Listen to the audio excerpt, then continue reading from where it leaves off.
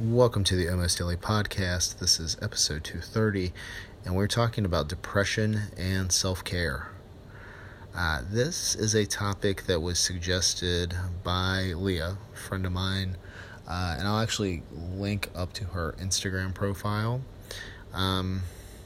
Before I get into any of this, when we're talking about depression, if you're on the fence with this or any other kind of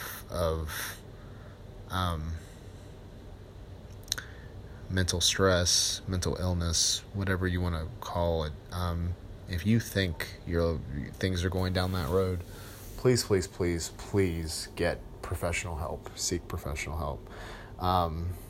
If you have a doctor that you see regularly, start there. And somebody that knows your medical history and can refer you out to a specialist if need be. If you don't have somebody that you can speak to regularly that is a health professional, a doctor, then contact the suicide hotline. I know when you Google that, not only do you get the phone number, but you're also going to get the ability to start a chat conversation as well. So if you're even on the fence, then I would suggest talking to a professional. And I know there's a lot of people online that want to be supportive and want to help, but it's a whole nother ballgame.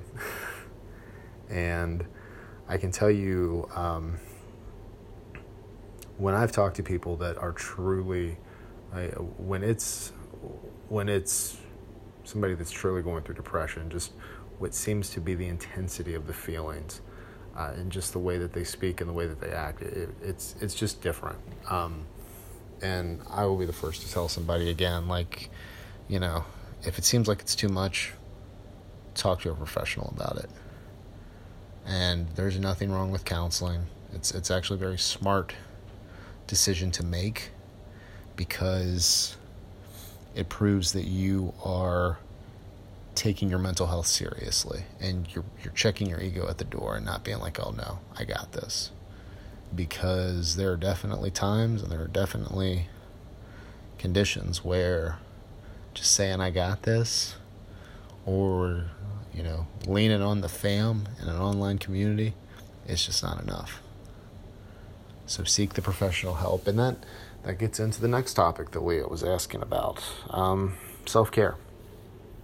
It's very important. And self-care really depends on, I guess, what the individual's definition is. So first off, I'd be curious to know what your definition of self-care is. So you can email or message me those, what your definitions are. But for me, self-care is kind of, it's kind of a catch-all term for whatever it is that I need to do to perform my best, whatever it is that I'm doing. So that's going to include my sleep habits, and that's not just how many hours a night of sleep I'm getting. That's my routine before I go to sleep. How do I relax? How do I unwind? What are some things that I do to deal with stress? How do I relax? How do I just basically recover from the day-to-day grind of doing things? So I know we talk about this stuff a lot from a health and fitness perspective. That's going to be like a lot of your active recovery, your time that you spend just really preparing your body and taking care of it, stretching it. But there's so much more to it. So that's why I'm interested in knowing what self-care looks like to you. Because everybody's definition is, again, going to be different. So I think when we summarize all this stuff up, when we're talking depression, professional help, I cannot stress that enough. If you even think you're kind of, sort of, slightly, maybe there's a possibility that you're depressed, talk to a professional. If you don't like what the first one says, get a second opinion. But talk to professionals. Don't just have one meeting, not like what they say or what you hear, and then write it off.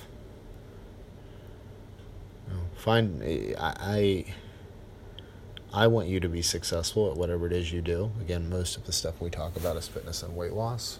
So I want you to be successful there. But part of that is making sure that you are taking care of yourself as a whole. And depression and mental state are a huge part of that. And then with self-care, What is it to you? What's the definition? And how do you take care of yourself? And that's going to be an interesting exercise for a lot of people, because you may not actually stop and think about the things that you do to relax, the things that you do to unwind, the stuff that you're not doing when you're on the go, going constantly. So I do want to mention a side note with Leah. Leah is one of the two people you can really thank for the podcast that were really supporting me on this from day one. Leah is the one that suggested that I do a podcast back in February. She's like, you should just do a podcast regularly of all the stuff you put out. And that started the challenge. The challenge was that was at the end of February, and every day for the month that followed, I was going to put out at least one episode. I think I missed some days in there, but it was okay because there were other days that I did 2 and 3 episodes. And then Angie's the one that, it was funny when I put out a first episode. It was 2018. It was kind of a New Year's resolution for me. I was going to start a podcast. So I did one episode on January 4th and then proceeded to not do an episode for 6 weeks. So, yeah. And, but it's just whenever I get a topic from Leah, I always think about that, because of all the stuff that I hear from you guys and all the messages that I get about how you love the podcast, without the support of those two, again, without Angie listening from like day one to the one episode, and then Leah suggesting, hey, just start putting stuff out. And they both were there for the background music portion of the podcast, which has since gone away after like the first handful of episodes. But anyway, that's a side note. But yeah, I cannot stress it enough. If you're going through depression, or you think you might be depressed, seek professional help. We're going to talk a little bit more on a future episode here in the next couple of weeks actually before, I'd like to do this probably the next couple of days before Christmas. Let's talk about grief, because the holidays are a really tough time for people. And there's I'm in a B&I chapter for small businesses, networking thing. And Brett, a guy in our group today, he, instead of talking about the business, was like, hey, it's this time of the year. Some people are really going through some hard times. And he revisited 5 reminders to keep in mind with somebody that's actually grieving. And I'll do a full episode, but shoot, since I've already kind of teased it, I might as well just tell you what it is, what they are. So of the 5 steps, the first is just acknowledge the loss.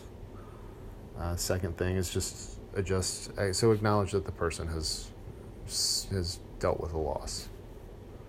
You're seeing this person that's dealing with something, so you just acknowledge that they're dealing with something. The second part is adjust your expectations of them. Really look at what you normally want them to accomplish and the standard that you normally hold them to, and adjust it. Third is assist where you can. Like in day-to-day life, if there's things where you can help lighten the burden that they have just in day-to-day, in the short term or long term or whatever, do it. Fourth is checking with them, but do it in more of a private setting, kind of away from everybody. You don't want to draw attention to them. And fifth, and I thought this was the most important, just give them time. Give them time to deal with what they're going through. And I think most importantly, and this is what Brett mentioned as well, don't try to solve. There's a lot of areas in life where it's just important to just listen. When somebody's ready to talk, listen. Don't try to fix, just listen. But yeah, it's these two things are similar. Because grieving leads to depression, because everybody grieves differently. And with the holidays, it is a tough time. So, you can message or email me about what self-care means to you. But I think really kind of with this episode, and I do think self-care is important. It's going to be something that I talk about in the future. But, I mean, looking at depression and grief, those are real emotions and real struggles for a lot of people. So, I mean, you know how to contact me if you want to contact me. But I think for this particular show, this particular episode, I'm just going to put the number up for the suicide prevention. So in that case, if you're listening to this and you're like, that is me, I'm on the fence, I don't have anybody to talk to, call